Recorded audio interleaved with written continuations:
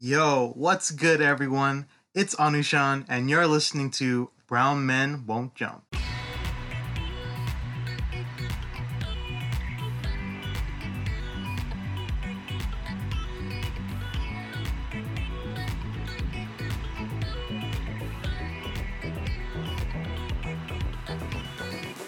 Howdy how, y'all. Us here, and welcome to another episode of Brown Men Won't Jump. We got a real special episode for you guys today. Joining me are AC, What's up, guys? Eric, Yes, sir.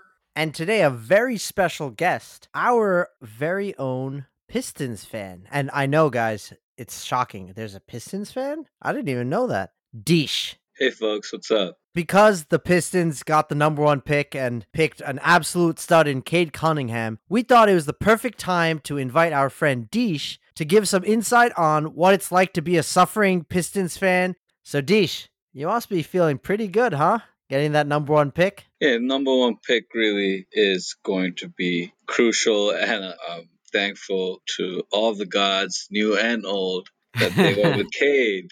Because we've been here before, not number one, number two, and it didn't go so well. I believe it was '03, and I was just hoping that they would make the common sense move, and they did, which is Deesh, great. if it were the old gods, it would have been like a Darko Milicic. So just thank the new gods. We'll go with the new then.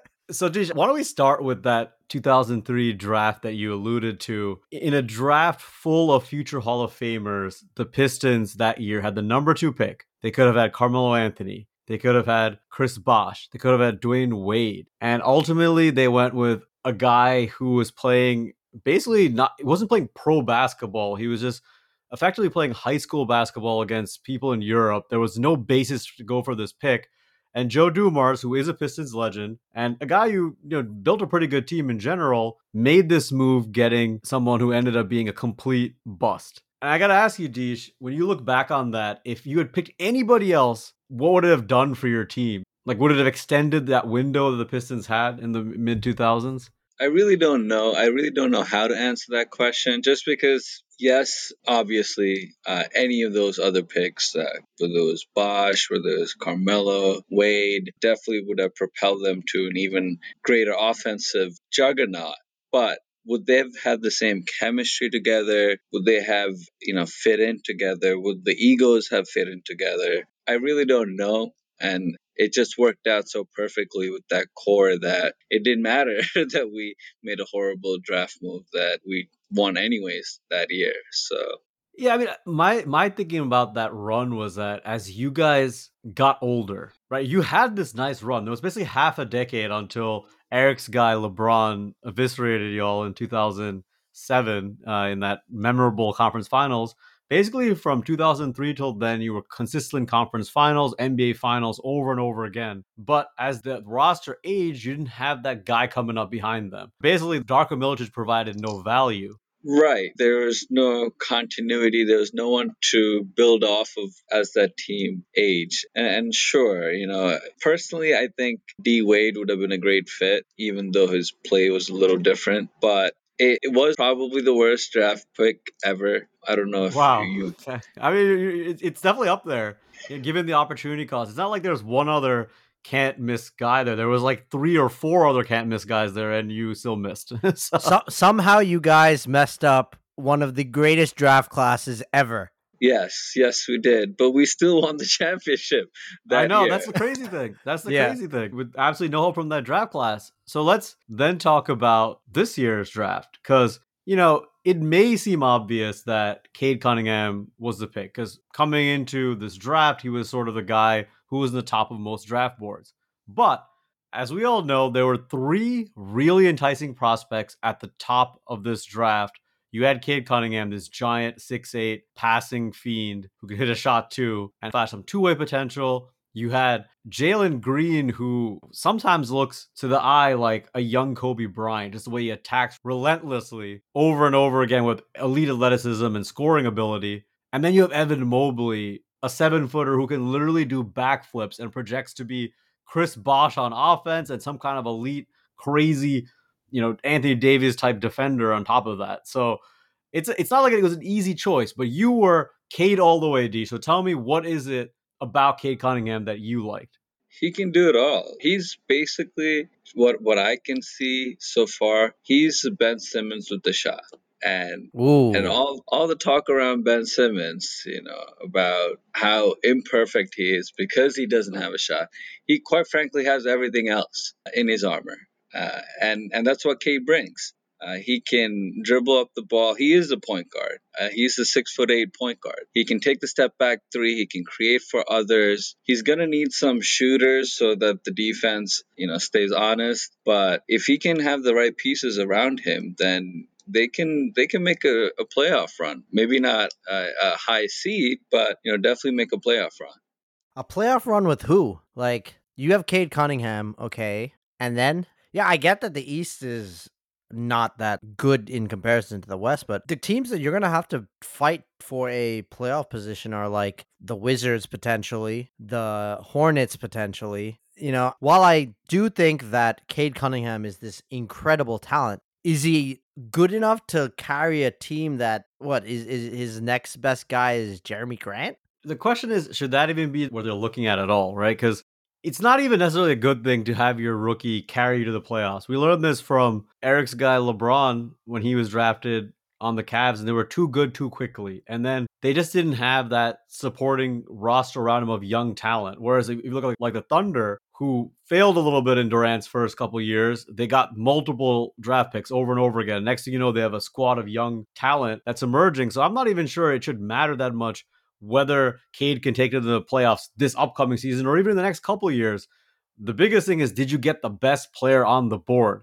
And when Deej tells me this guy reminds me of Simmons, but with a shot, I mean, that's about as high praise as you can get. And if you look at all his measurables, I mean, this is a guy who he has an incredible feel for the game, has an ability to score from the outside and the inside. And he also projects to be an elite defensive player. So it's almost like he ticks every single box, maybe with the exception of elite A+ athleticism. He doesn't quite have that, but he's athletic enough, and he's long and tall. And I mean, a 6'8" point guard is pretty cool. Deesh, as you describe him as like Ben Simmons with a shot, I've been waiting for 5+ years to see Ben Simmons with a shot. So, hey, man, I'm excited for Cade Cunningham. You're going to be waiting another 10 years. I'm sorry. No. Hopefully, I won't have to wait. Whatever team we trade him to will have to wait. I'm done waiting.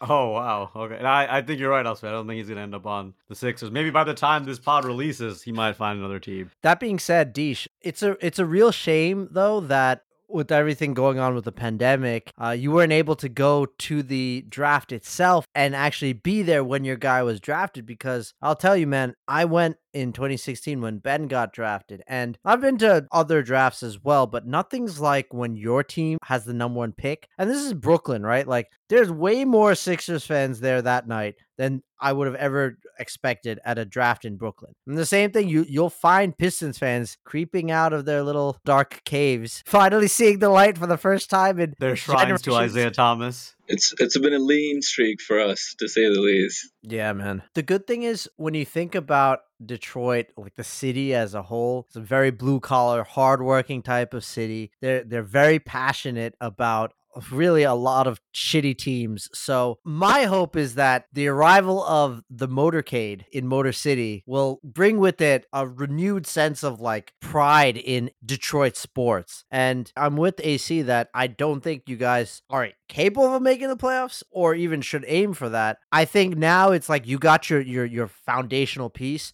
Now build on that. Try to get some other good young talent, either by trade, by draft, or whatever. Build those assets so that when this guy starts to come into his own, you can fit around pieces so that, he doesn't end up like an early career LeBron or, I mean, so far what we've seen an early career Luka Doncic. Like, I want to see more from this guy's career, and the team needs to give him that.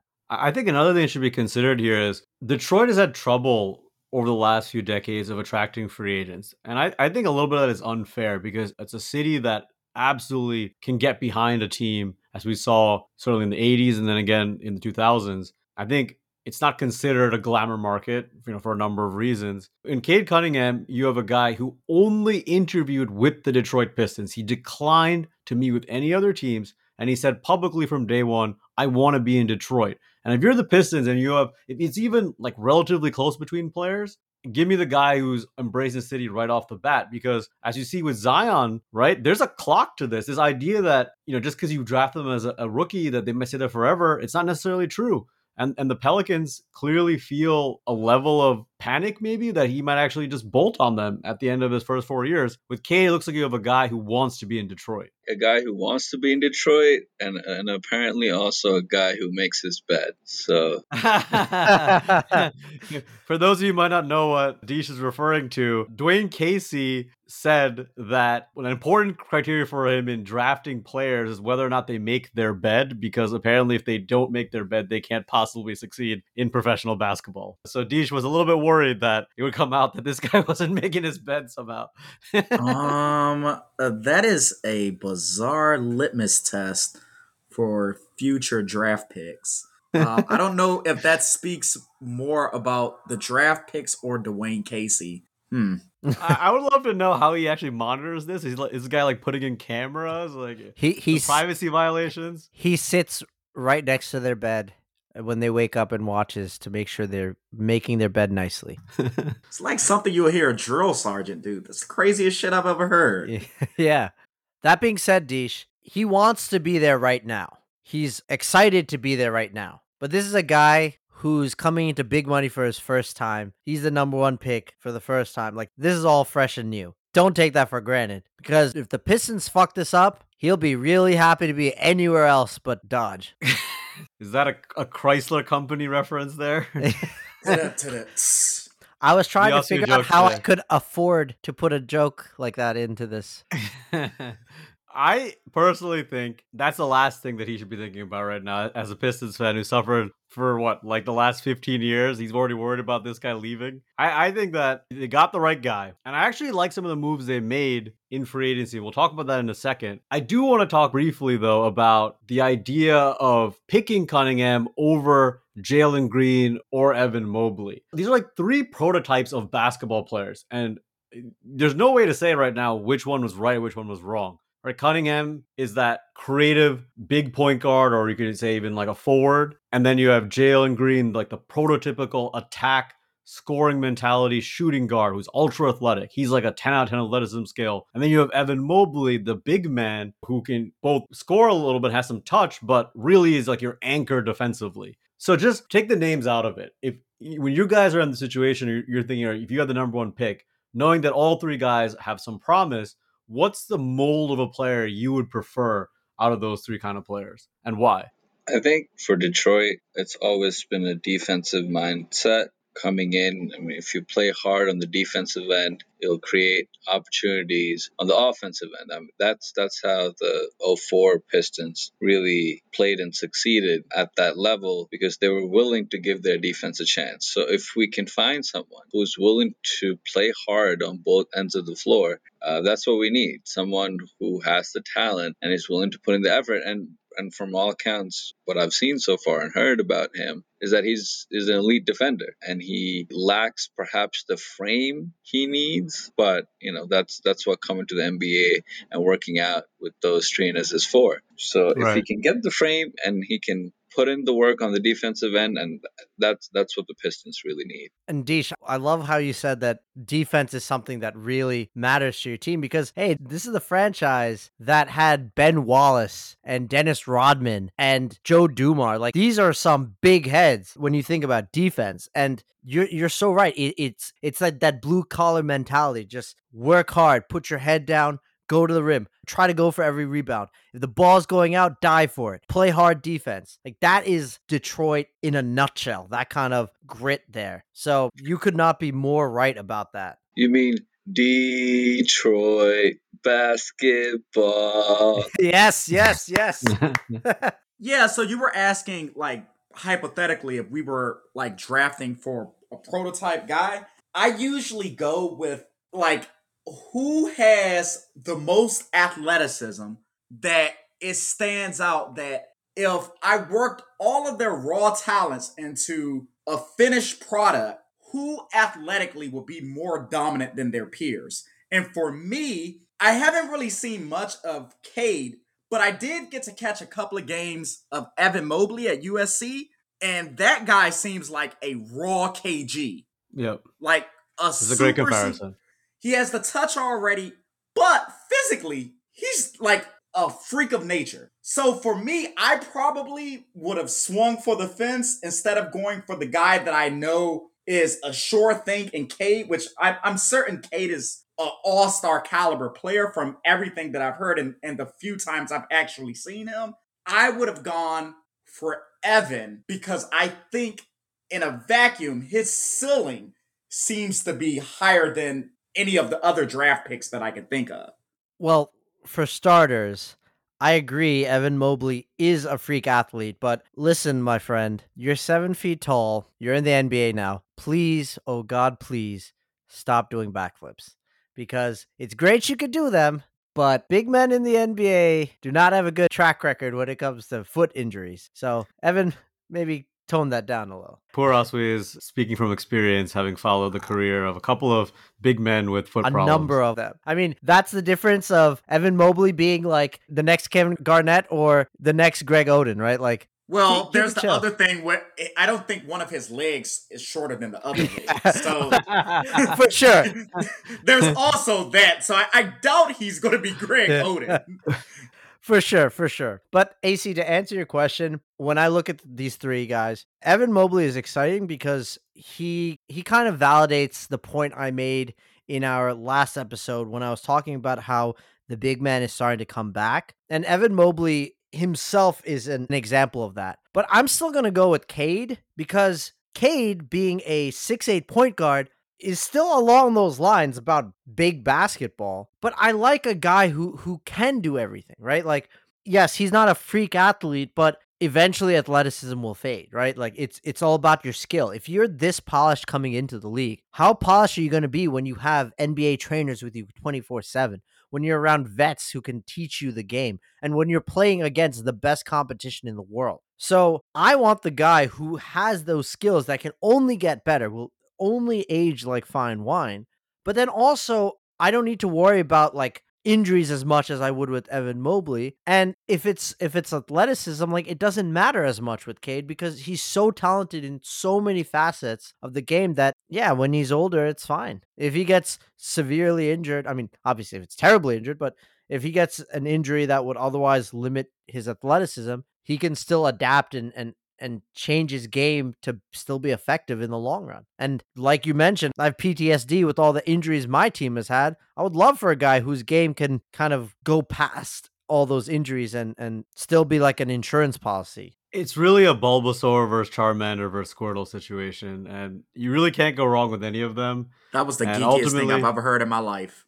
I know, man. Ultimately, Eric, we literally did an episode comparing NBA players and presidents. Don't come at him for being a geek, all right? I'm going to take that geek analogy and take it even further. Uh-oh. Because unless you're lucky enough to be like Pat Riley, who's like apparently the Ash Ketchum, where he gets all three, he doesn't have to even choose. He gets all three plus Pikachu. It's not even fair. We had to choose. This fool gets all of them. You have to pick one of these, right? And it's really an interesting draft in terms of what you believe in an NBA philosophy, because there really are three prototypes of star players who've all succeeded. You know, when names get thrown around, when the comparisons are people like Kobe or Garnett, I mean, that just shows you the kind of potential these guys have. And I think in this situation, I think Detroit not only made the right pick for their specific franchise, but also the right pick in general. I don't think that Detroit can afford to take a complete flyer on a big man who, let's be honest, big men, whether you're going back to the days of Sam Bowie or, you know, even more recent years, there's much higher potential for injury and there's a much higher potential for it to be just a bust, right? And I also think in the modern NBA, their offensive ceiling is limited. There aren't too many big men who can really be a fulcrum of an offense, no matter how polished and skilled they are. Even someone with as much touch as DeAndre Ayton or as much shooting ability as, say, a Chris Bosh could never be the number one option on a championship team. Cade Cunningham can be that, but he also can still be an amazing defensive player, and playing wing defense, being a lockdown wing defender. That's valuable too in the modern NBA, and it's one of the most difficult things to find. So I think overall, the Pistons made the right decision. Even if one of those other two guys ends up being better, I think you go with the process over results. And the process here says you have a guy who wants to be there, who statistically was absolutely dominant, who fits every single box. I mean, it's a no-brainer to me. So basically, you're saying that Cade Cunningham is Squirtle because the first couple gyms are the easiest. Right out the gate, you have a guy who's strong. Evan Mobley is Charmander. At the beginning, it's going to be tough, but his projection could be awesome because Charizard's awesome. That's And great. then I like it. and then green is Bulbasaur, which is all around solid, still pretty good at its best, but it's questionable. Is he going to be better than one or the other? I like it. I like your geek analogy there. I can't Thank believe you. you just actually took that analogy AC came up with and went through its logical progression. Dude. And now we're here. What a time to be alive. Yeah, dude. Pokemon was my shit growing up. Of course I was going to go with that. It was So awesome, by the way. Speaking of things that people were into back in the day, so Dish, you actually were a hardcore fan of that team that ultimately in 2004 kind of survived the Malice in the Palace and did all that stuff and then ultimately won the NBA championship. So I have a question for you that's been hotly debated amongst basketball fans for years. Who was actually, in your opinion, the best player on that 2004 Pistons team, or even over the course of that entire run where the Pistons were going to these finals? Who was the best player on that team? For me, I think it would be Billups. It has to be the guy who you want to have either, make a play for someone else or score himself. And who would that be for the Pistons? It was always Billups. I mean, he got the nickname Big Shot Billups for a reason. It was because the team trusted him, the coach trusted him, and offensively, he was definitely the key component to that gritty, go down to the end of the shot clock and wear down the defense type offense. You could make the argument for Ben Wallace for sure on the defensive end because he was at that point probably every guard's nightmare because you knew Ben Wallace was there at the rim and you knew he was going to challenge you. He was going to come through weak side. Whatever he had to do, he would be there. So those two, definitely I think if you're breaking it down on either side, the offense, defense, you could make a case. But overall, I would say the answer is definitely Chauncey Billups. Deesh, I'm sorry to say, but that was a trick question and you answered it wrong. The correct answer, the best player of the Pistons in the 2000s was Allen Iverson when he played for them in 2008 to 2009. Oh, God. It's really difficult to pick between the various players on that 2004 Pistons team because they were all kind of similar in terms of their achievements. So I default then to the guy who was the most dominant at the things that he did. And to me, that was Ben Wallace, the undrafted guy who was strong as an ox, who could bench press 1,000,000 pounds, who could high point a jump shot and reject it, and who in 2004 was able to shut down a still very much in his prime Shaquille O'Neal. That's the guy who I think was the root cause of you guys winning and being dominant over the course of that decade. So Ben Wallace, there's a reason he was the first of these guys to make the Hall of Fame because he's the obvious pick. So Wallace is the guy for me, Big Ben. And shout out to Big Ben. I mean, he's the only undrafted guy to win 4 Defensive Player of the Years. Like, come on, that's incredible. And the first guy who's undrafted to actually make the Hall of Fame. Yeah, that's true. That just shows you everything you need to know about Big Ben as a basketball player and as a man. I mean, he's a guy who worked and worked and worked. And I mean, the city saw the fruits of that labor, right? I mean, he was a fan favorite just because of how hard he played. So from the high point then, guys, of winning the championship then and being competitive for a decade, DSU also experienced the low points of the last decade, with Stan Van getting Blake Griffin, who was almost immediately, he had a good season, then he was kind of a little bit washed up, the Andre Drummond experience. What to you was sort of the low point of the Pistons over the last decade plus? It's definitely when they got Blake. Because to me, getting someone who was past his prime, someone who depended on his athleticism to create for himself and others, when you get someone who's past that prime and that ability, then you're just getting someone so you can sell tickets. And that's what it felt like as a fan. It didn't make sense based on, how the rest of the team was. And it just felt like, oh my God, now I have to wait till this guy's contract is out for us to truly rebuild. And I think we may even still be paying him, or it might have just ended. Yeah, So because I mean, y'all technically bought him out. You kind of officially subsidized him playing for the Nets in a way. Speaking of Blake Griffin, it was announced that he is re-signing with the Nets. So, hey, Deesh, he truly is out of your hair now. and he can dunk now too, apparently. That was the best part. He went like multiple years without being able to dunk or not dunking in a game, and all of a sudden he can dunk again the second he's off the Pistons. But Deesh, I totally hear you on franchises making moves just to, say they made a move, even if it's an old star name, because I'm a Knicks fan, man. And we've done them all from Starbury to Steve Francis, you name it. If they're washed up and they're an old star, they've been on the Knicks. So I hear your pain when it comes to that Blake Griffin move. So, the last decade of the Pistons have been pretty shitty. And the decade before, they were contenders. But my favorite era of the Pistons were the bad boys. And I'm sure there are plenty of Jordan fans out there who are saying, what the fuck is wrong with you, man? Well, I love Smash Mouth basketball. And I don't mean like typical Smash Mouth basketball. I mean literally Smash Mouth basketball. The bad boy Pistons were just so badass. And they didn't care what anybody thought about them. They said, you're going to paint me as the villain. We will be that villain and we will still win. Doesn't matter if you're Larry Bird. Doesn't matter if you're Magic Johnson. Doesn't matter if you're Michael Jordan. So Deesh, as a Pistons fan, how does the legacy of the bad boys feel for you? Because if I were a Pistons fan, I'd wear that like a badge of honor, badge of pride.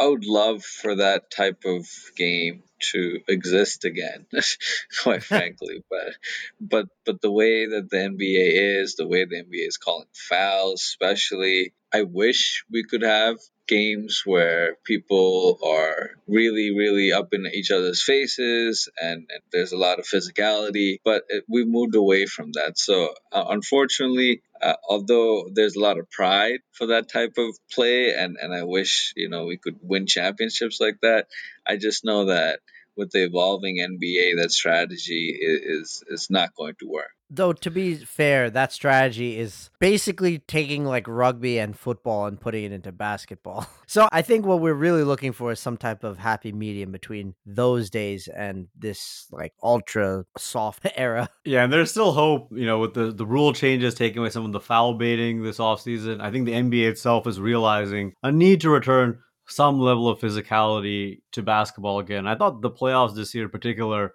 they allowed a lot more rough play than I remember in a while. And I like that. I think it's one of the reasons that the team that's ultimately the most physically dominant out of the teams remaining won with the Milwaukee Bucks. So there's some hope. I think it's interesting that the Pistons, in some ways, the bad boy legacy almost very directly led again to that 2004 championship. Because let's not forget that Joe Dumars was very much part of that team. He was a guy who won a finals MVP for the Pistons in 1990. And when he made this 2004 squad, he kind of reassembled a team that, like that old Pistons team, was made up of a bunch of stars who were not necessarily superstars, although in retrospect, Isaiah Thomas clearly seems that way. So it's almost like it led to two eras of Pistons basketball. And though I do agree with Deesh that truly building a team in that identity would not fly today. But I implore any of you guys who are looking to learn more about the Bad Boys to watch probably my favorite sports documentary ever, which is 30 for 30 on the Bad Boys. It's just an awesome journey about, not just about that particular Pistons team, but the journey of a sports team that has failed multiple times, what they can go through and what triumph they can achieve when they finally overcome those odds. And also, it's a good way to see through the Pistons this 2-year window of this team that existed between the dynasties that preceded in the Lakers and the Celtics, and that then came after it in the Bulls. AC, I'm glad you mentioned that 30 for 30 because with The Last Dance coming out last year, while it does cover the Bad Boys a little bit and how Jordan and the others really blackballed Isaiah Thomas, the cool thing about the Bad Boys 30 for 30 is that it really shows their perspective. And Isaiah Thomas is one of the most misunderstood NBA players of all time. He really needs to get more credit than what he's given, and a lot of the narrative surrounding his legacy is tarnished because of how negatively the fans of the time and also especially the big name players of the time responded to what the Pistons did back then.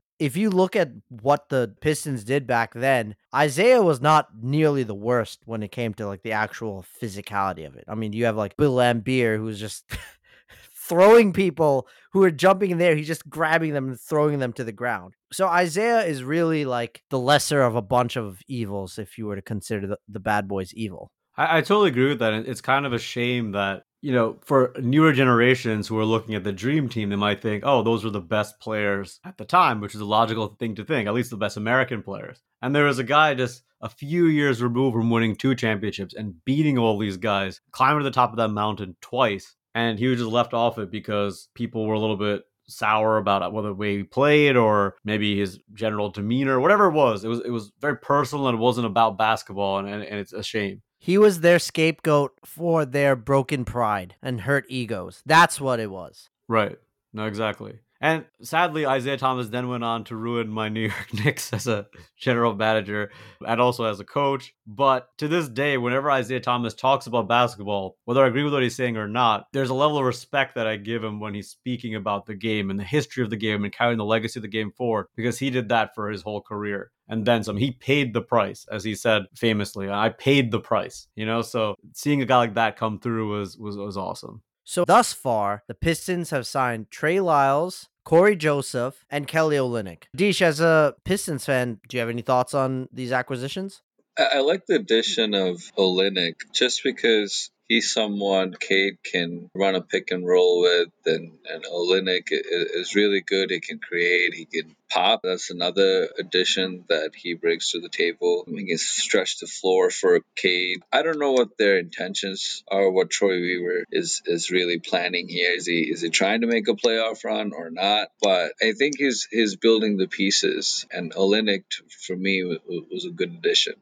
An underrated part of the Kelly Olynyk acquisition is that he's a guy who, look, Cade's coming into the league. He's the number 1 pick. He's seriously hyped by everybody as he's coming into the league. So there are going to be a lot of NBA players who are going to want to come at him, right? So they're like, oh, who's this kid coming in thinking he's a hotshot or something? So there'll be guys like the Pat Beverleys of the world or Jay Crowders of the world might get pissed off of it or something. And then you have a guy like Kelly Olynyk who will just kind of, bully them back. And especially for a young budding star, you always need that kind of bouncer, right? Like the Oakley to Cade's Jordan. Oh my God. You're calling Kelly Olynyk a Charles Oakley? No, obviously. But Kelly Olynyk does have a track record, right? Like, ask Kevin Love. He'll tell you. Yeah, track record of dislocating guys' shoulders. And just overall physical play. Yeah, no, I look at him more in the way that Dish was considering him as that spot-up guy who can run a pick and roll with Cade. And I actually like, in a way, the design of what he brings. They didn't spend too much on him. He's on a reasonable contract. He's proven that he can make big shots, and he gives you a bit of a veteran experience on a team that's really young, right? Like, they have 20-year-old Killian Hayes. They now have Cade Cunningham. They have Sadiq Bey, who's just 22 years old. This roster, Isaiah Stewart, Sekou Doumbouya, like, it's all a bunch of really young guys. And a lot of them are slashers first. So just to have a stretch 5 there kind of opens up the offense. And it's funny is I was looking at their cap projections and what they have going forward. Deej is absolutely right. Blake Griffin this year, they're paying $29 million worth of their cap, which is basically 23% of their entire cap is in dead money to Blake Griffin. And they have other dead money as well. In Deadman, right? So, yeah, in Dwayne Dedman as well. Yeah, they have dead money in Deadman. So another $2.8 million there. They did find a way to pay Corey Joseph less, which I liked. He's on a much more reasonable deal now. So I think they're making nice moves. I like the Trey Lyles addition as well. So they're kind of making the right moves now. They got to get under this. They got to obviously reduce salary over the next few years. And then hopefully Cade gets experience and you get another crop of young, talented players with high first-round draft picks over the next few years. And then you're in the position to really add that player once all this dead money is gone. There's no real long-term commitment salary-wise, besides obviously Jeremy Grant, who had a pretty damn good season, frankly, last year. So I think the Pistons are in a good spot going forward. Certainly the brightest they've looked in a long, long time. All right, guys. I think that's a great place to stop for today. Thank you so much for joining us today, Deesh. Hopefully, as Cade progresses in his career, you'll be coming back often, and who knows, maybe one day we'll be talking about Finals MVP Cade Cunningham. What do you say? Amen to that. All right, guys. We hope you enjoyed today's episode. Thank you so much for joining us. Be sure to like, comment, rate, and subscribe wherever you get your podcasts. And be sure to check us out on social media at BrownMenWon'tJump and shoot us an email sometime, brownmenwon'tjump@gmail.com. We'll catch you in the next one. Take care, guys.